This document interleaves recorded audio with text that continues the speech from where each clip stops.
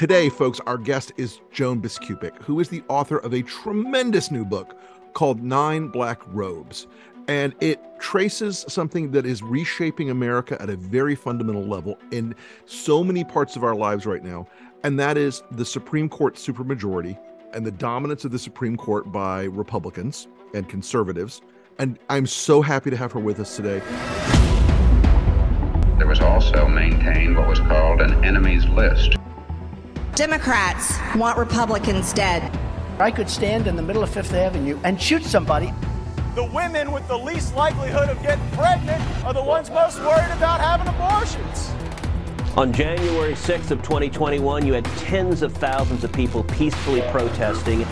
You're the president of the United States. You can declassify just by saying it's declassified. It's not a right-wing conspiracy theory. It's not QAnon.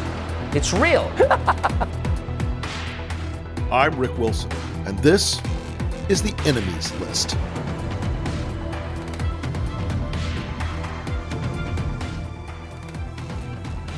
Joan, tell us about Nine Black Robes, and tell us about what's happening on the court, both the things we're seeing and the things we're not seeing about how this conservative court is reshaping America.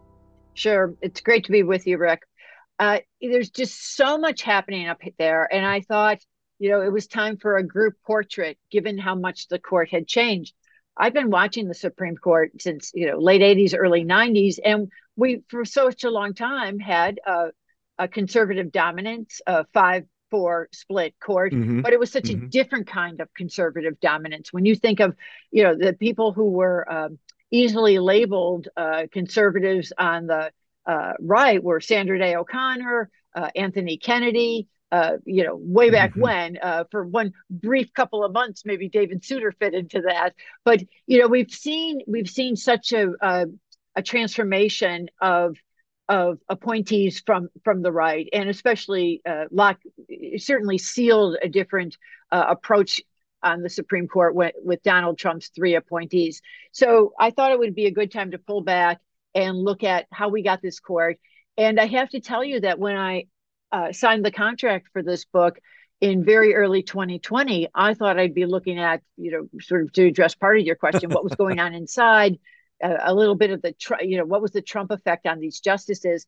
I had no idea that we would be so close to the justices accepting a challenge to Roe v. Wade, and then obviously following through with the 5-4 majority decision in Dobbs last June 24th. So this book culminates with that. But when I went back, Rick, to look at what I had written and how I had outlined everything until the moment that they accepted Dobbs in May of 2021, I realized that I did have the scaffolding for where we are, even though I might not have acknowledged it. I have been one of those people who keeps thinking the chief is going to pull out some sort of compromise at the middle, but those are the olden days, right? This is a different kind of court. So the book is about sort of how we got here. And actually, even though Dobbs is just one case that I explore, it's about how we got to a point where we have a conservative supermajority and what the effect of that has been. One other little aside I would mention is that I've long tracked the Federalist Society, and Antonin Scalia was my second biographical book subject back in 2009.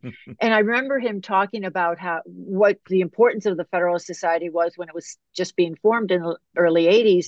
And he talked about the comfort that like-minded people can give each other. And there are a couple great lines that I resurrected from my interviews with him back in the day that I think just so much cast some understanding on where we are now when we have 6 justices on the right, so that they sort of embolden each other not to break away and to also, keep moving forward on what they think should be changes in the law and approach to the law. Well, that's an interesting second question is the as you said, the old conservative justices, and I think to some degree, John Roberts still has a foot in this camp. There was this philosophy before the current court of restraint and care and moving very carefully and deliberately before making any sort of radical transformations from the court. And now it seems that Roberts doesn't really have either the leadership or the moral position. I don't know what word I'm searching for. He doesn't seem able to influence especially the new members of the court, and certainly not Clarence Thomas. That's exactly right, Rick. That's very observant. When Clarence Thomas went public with some of his comments about distrust on the court back in May of 2022, right after the leak of the Dobbs ruling, and he talked about distrust at the court and people looking over their shoulder, and he happened to mention what the court was like before 2005, which is when John Roberts obviously became chief. And he said, we trusted each other more then. And he commented on how he actually had good relations with Ruth Bader Ginsburg, a liberal, his ideological opposite. And he said, I always knew where she was. And I thought that was very revealing, because I had known of Clarence Thomas's sense that the Chief Justice Roberts was just a little too cagey, that he just didn't, he resisted John Roberts on his compromise positions, but I think he also resisted John Roberts' approach. And what's happened is that, Clarence Thomas used to be fringe, right? He used to be off at the margins, and now he's in the vanguard. And I think that he also has inspired great loyalty and a following among some of the other justices, certainly Amy Coney Barrett and Neil Gorsuch. And I think it encouraged Samuel Alito also, like Thomas, even though they're both in their 70s and they have more years ahead of them to feel a sense of urgency to get things done now with these other members. Right. I think there's always a sense I have lately of that they're trying to sprint to a finish line. I can't quite define what the finish line is in my head, because I feel like, and maybe this comes back to the sort of Federalist Society screening process of today, and how Leonard Leo and the FedSoc people have been searching for these Kavanaughs and these Coney Barretts for many, many years. But there's a sense, I think you're right, there's a sense that they are really trying to crash through the barriers on a lot of these big bills, or a lot of these big cases rather, and get to some sort of establishment of precedent that is not going to be easily unwound in the country. Is part of this from that FedSoc world? Have they basically, FedSoc always struck me, people were always surprised how effective they were, and I kept telling them it's not politics, it's a culture they've built of these jurists.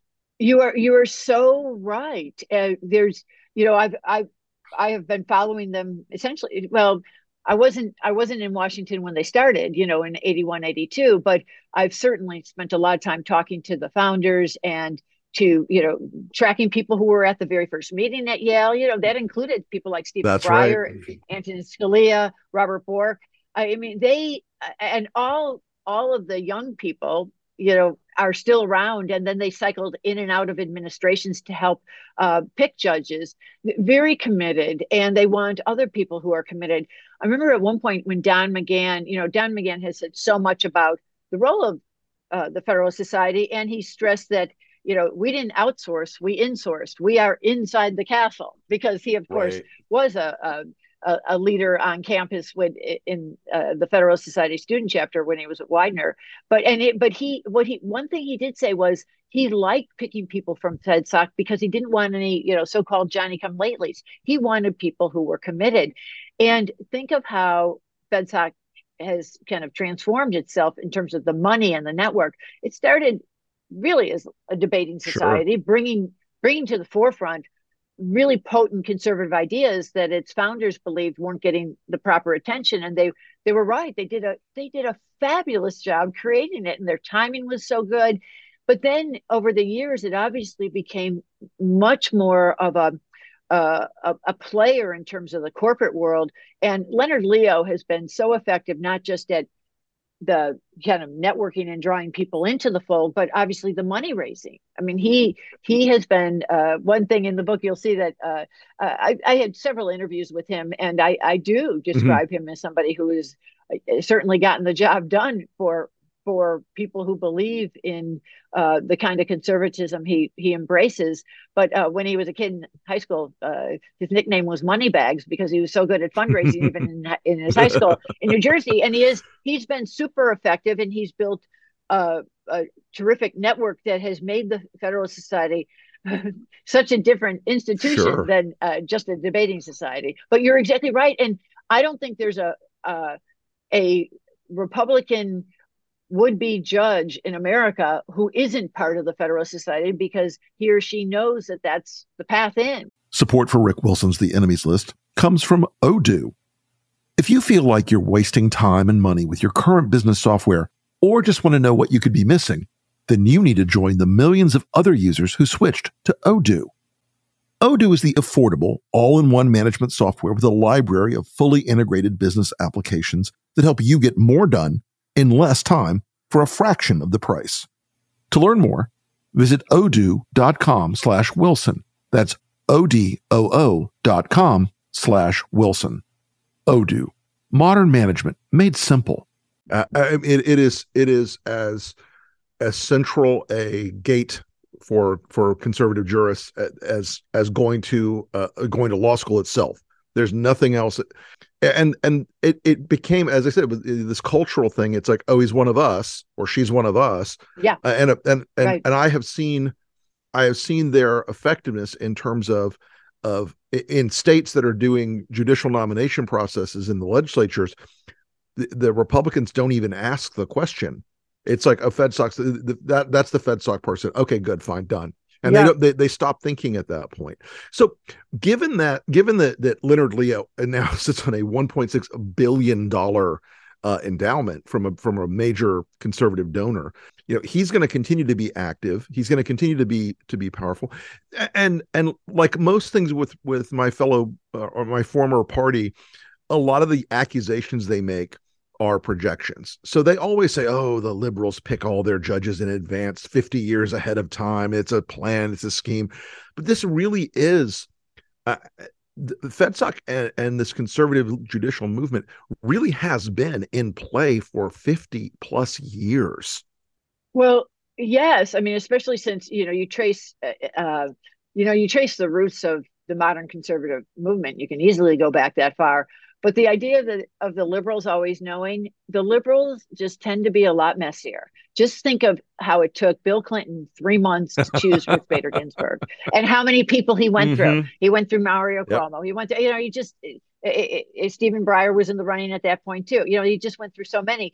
And this time around, when Joe Biden selected Ketanji Brown Jackson, there was an element of fait accompli there, but it wasn't so okay.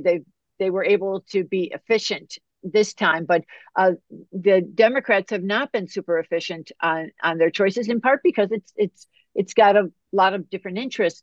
One thing that has happened, Rick, as I've gone back and done these books, is I get to kind of see what I missed as a daily reporter when I was covering a nomination. Sure.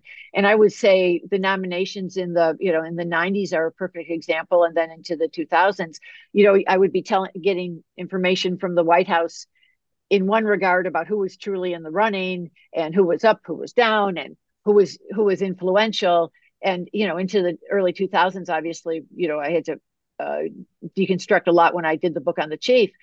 And his nomination from 2005, you learn who had the inside track and how they did. Now with let's just take, since I earlier referred to Don McGahn and Brett Kavanaugh, that was more obvious by the time we got 2018 how much he had the inside track. Although there were some religious conservatives who even back in 2018 would have preferred Amy Coney Barrett, but she was in the back pocket, ready for 2020. I mean, one of the things that always struck me about Kavanaugh was, I didn't know him personally. That I met him a couple times over the years, but he was always sort of like an administrative guy. He never struck me as somebody who you'd go, that's a guy who's got a deep judicial philosophy. He was just one of these operator type guys that, the party produces thousands of them every cycle. The McGahn-Kavanaugh relationship obviously was what brought it home. But I mean, he really seemed to be, in terms of temperament and accomplishment, one of the weakest nominees in a very long time. Well, think of who he attached himself to early on. First of all, he did go to an Ivy League school. He went to Yale. He did get a clerkship with Kaczynski. Alex Kaczynski on the 9th, who was a feeder judge to No Kennedy. question. Yep. He did get into the SG's office. He then was one of the right-hand workers to Ken Starr. And so he got, I remember during one of his confirmation hearings for the DC Circuit, I think it was Senator Schumer who said, you've been at the scene of all these anti-democratic things, but he was, and George W. Bush really liked him. And then, as you probably know, Brett Kavanaugh happened to marry Ashley, was the secretary to President George W. Bush. So, I think George W. Bush certainly took him under his wing. Sure. And when he was his investiture, he had a swearing in ceremony in the Rose Garden for his lower court judgeship that President Bush, allowed him to have, in part because this was a special person in his mind. And you remember, I'm sure vividly, back in the W. Bush administration, when there were so many fights over who would get on out of all those appointees that he made that were trouble. Remember the whole Miguel Estrada. Miguel Estrada, Harriet Miers. But Brett Kavanaugh was one who was opposed by Democrats, but President Bush was not going to abandon him. So he made plenty of friends in high places, the right friends in high places. Yeah. But like I said, it struck me that his temperament, even we've all seen plenty of confirmations where the hardball gets rolled out and people have to take some really, really fairly ugly personal blows in these confirmation hearings on either side of the fence. And it just struck me how brittle he seemed in those hearings, and how I mean, is he playing a role right now? Could he survive in the court if it wasn't this incredibly, large majority on the Republican side? Well, I think so many justices over time have survived, irrespective of how they got there and what their, how, depending on how you would describe their approach to the law and all sorts of different criteria. So I don't think of him that way. I do want to just mention what seems to have struck you so much from the confirmation hearing, when he cracked essentially under that pressure, and the kinds of things he said about what he believed were the roots of Christine Blasey Ford's claims against him, that they were, this vast Democratic conspiracy coming home to roost against him. And that was exactly what Justice John Paul Stevens spoke out against, and felt that revealed, as you say, a temperament that wasn't judicious, and Justice Stevens even made a point of saying, Clarence Thomas was under a lot of pressure, obviously, back in 1991 with the Anita Hill accusations. And, he said many things, the high-tech lynching, but he did not lash out at the other party in that way. Save big money on everything for your next project at Menards. Spring is here, making it the perfect time for outdoor projects. Suncast storage sheds are an excellent solution for protecting outdoor lawn and gardening tools. They're easy to assemble, and the all-weather construction provides water resistance and UV protection. Save big on Suncast storage sheds. View our selection of Suncast products today in store and on Menards.com. Save big money at Menards.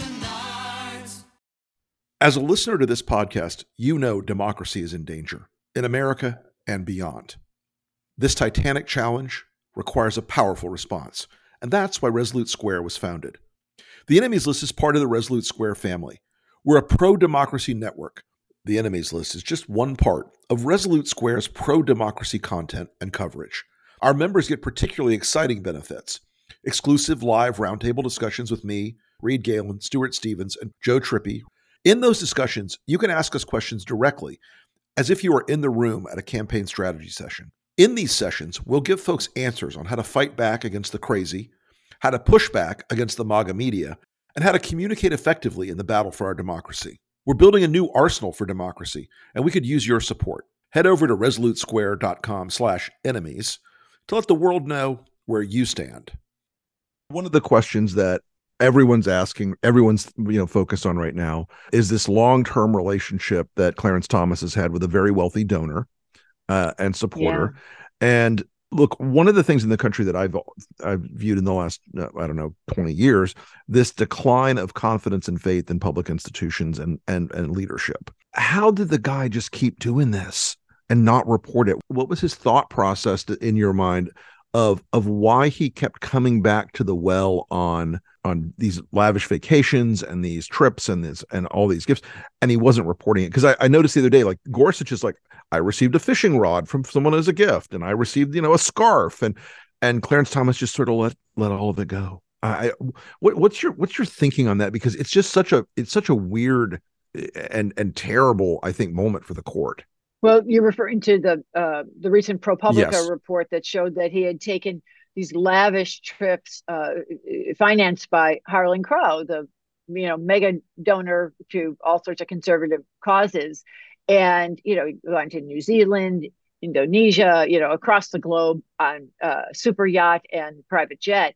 And he put out a statement saying that he was trying to follow the rules and that he had talked to his colleagues who said, oh, you don't have to report those things because they're private hospitality.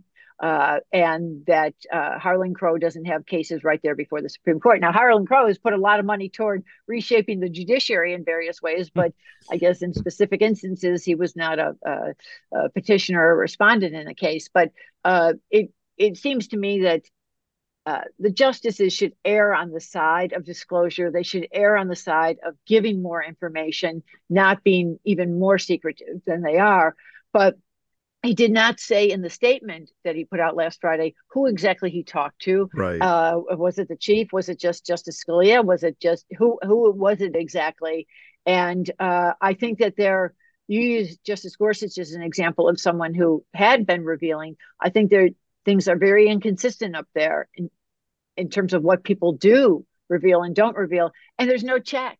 There is no check on it. There's no way for us to know what exactly is happening, because if they don't report it, then you have to rely on, as ProPublica did, getting someone from the yacht, getting a chef to squeal, Yeah, I think that it again, it's this crisis in America of faith and belief in really important institutions and the leaders of those institutions is something that I would have hoped Clarence Thomas would have said, maybe I should not do this, or maybe I should be more transparent about it.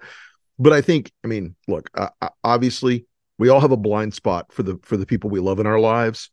I think he probably did more damage by basically recusing himself on a case, or not recusing himself on a case in which his wife had a direct involvement. Well, you'll see in my book, Clarence Thomas is actually quite beloved by his colleagues up there. So he has this outside pressure on him, but they've basically taken a hands-off approach, saying, well, if Clarence isn't going to recuse himself on, fallout from the 2020 election, even though they might be suspicious of what Ginny did, they sort of give him a pass. And I know from my reporting that they have been working behind the scenes on some sort of formal ethics code, but they are just so far from unanimous on that. I'm not even sure if they have a full majority for something, and they can have a 6-3 ruling or a 5-4 ruling on a case, but they really can't have a 5-4 policy on ethics, because, like 4 of them are going to say, hey, we're not doing that. So it's brought a harsher spotlight to the court at a time when public confidence is so slipping at the court. But I don't know whether any of his colleagues would actually put pressure on him to do anything different. You probably know that many members of Congress have been sending letters to the Chief Justice, John Roberts, saying, do something about this, do something about this. But the chief really isn't in a position to do something about it. In fact, it goes to one of your earlier questions about his own leadership and moral authority. That has been lacking on cases, and I think that on some of these off-bench issues, it's also lacking. Well, and that's my next question for you is, so obviously the Dobbs decision was a enormously consequential moment for the court and for the country. It was an enormously consequential. I think the dog caught the car in a lot of ways on that issue with conservatives. because the political blowback is just now starting to really filter through the system, and it's been pretty catastrophic for the conservative side of the equation in terms of the political outcomes. What cases do you see coming down the line with this court that are going to be in that? Maybe nothing's as consequential as Dobbs was and the overturning of Roe. What do you see coming down the line that are going to be like big marquee cases that where this court is going to leave have another major impact on the country? Two things. First of all, you're absolutely right that I think that the Dobbs ruling reversing nearly a half century of abortion rights, going back to Roe v. Wade in 1973, stands alone, a very defining case for this time. But that said, there will be other instances where they'll be rolling back more precedent, just because, as I said, there's a sense of urgency up there. And one area where I think our listeners could see it by June is in racial affirmative action. We've got two cases up there, one from Harvard, one from the University of North Carolina, where what's at issue is, can universities look at the race of its applicants to try to build a more diverse student body? And obviously Harvard has done that in plenty of state schools, and many schools do that because, a lot of these schools could take everyone on. They would have endless applicants with top grades. Some of these schools, they just have, so many applicants who are, who have 4.0s and who, scored super high on admissions, SAT and ACT kinds of tests. But they want something more. They want difference in extracurriculars. They want differences in life experience. And one thing they have looked at is obviously race. And the question is, can schools continue to take race into account without quotas? Because the milestone ruling in this area is the Bakke decision from 1978, in which the justices ruled by a narrow 5-4 vote that schools could take race into account, but that they couldn't. The quotas were banned. Right. So, and Justice Lewis Powell, a Republican appointee, was the key vote there, and he wrote the key decision that has endured. And the question is, will that decision endure through this June?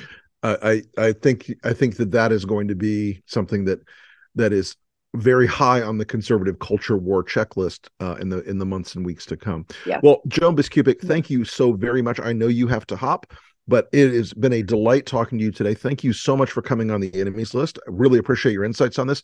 And tell us where people can find you on social media. Okay, sure. I am fairly lame on social media. I will tell people right away. So in lieu of that, go buy the book. But you can also find me at I do have I am on Twitter inconsistently, but I'm trying because everybody's on it.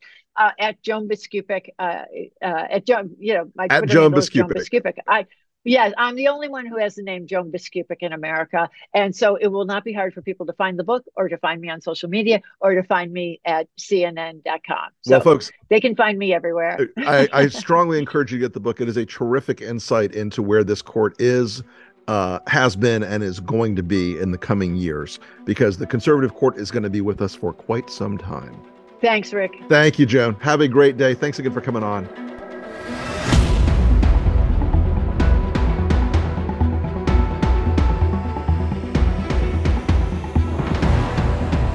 This week's Enemies List is Judge Matthew Kacsmaryk.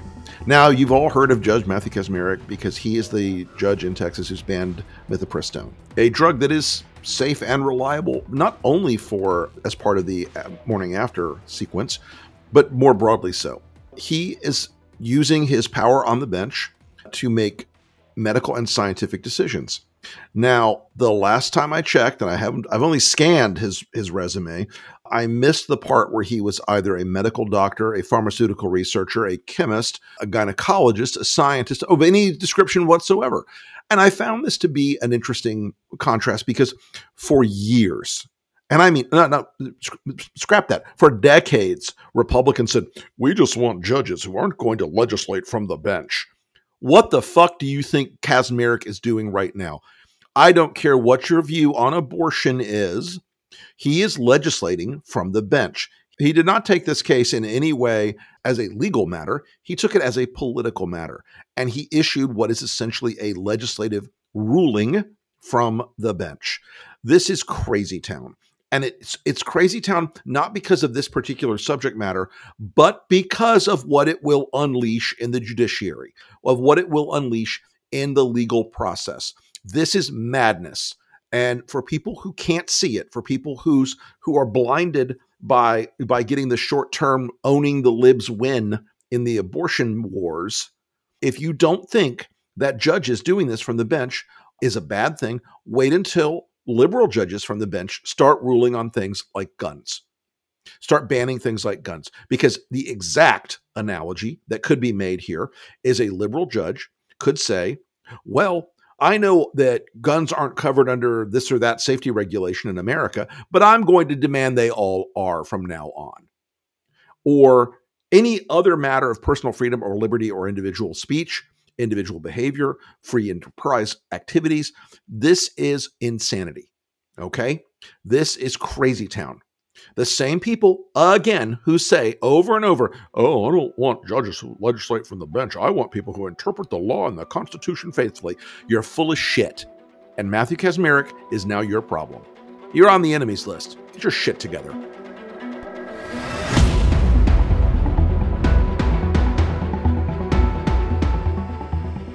Thanks again for listening to the Enemies List. If you have any comments, questions, or if there's someone you'd like to hear on the podcast, hit me up on Twitter at @TheRickWilson. Thanks again for the wonderful support you've shown the pod. We're growing fast. It really helps if you will share this with your friends, your family, and anyone else who, like us, is trying to save democracy. While you're at it, if you could rate and review the podcast, I would be very much appreciative. I know this is the sort of thing you've heard a billion times. Please rate, review, like, blah, blah, blah. But you need to do it. It really does help us a lot. We are slaves to the algorithm, my friends. And if you do this, it will help get the pod out further. Anyway, thanks again for listening. I'll see you next time. And remember, whatever you do, stay off the list.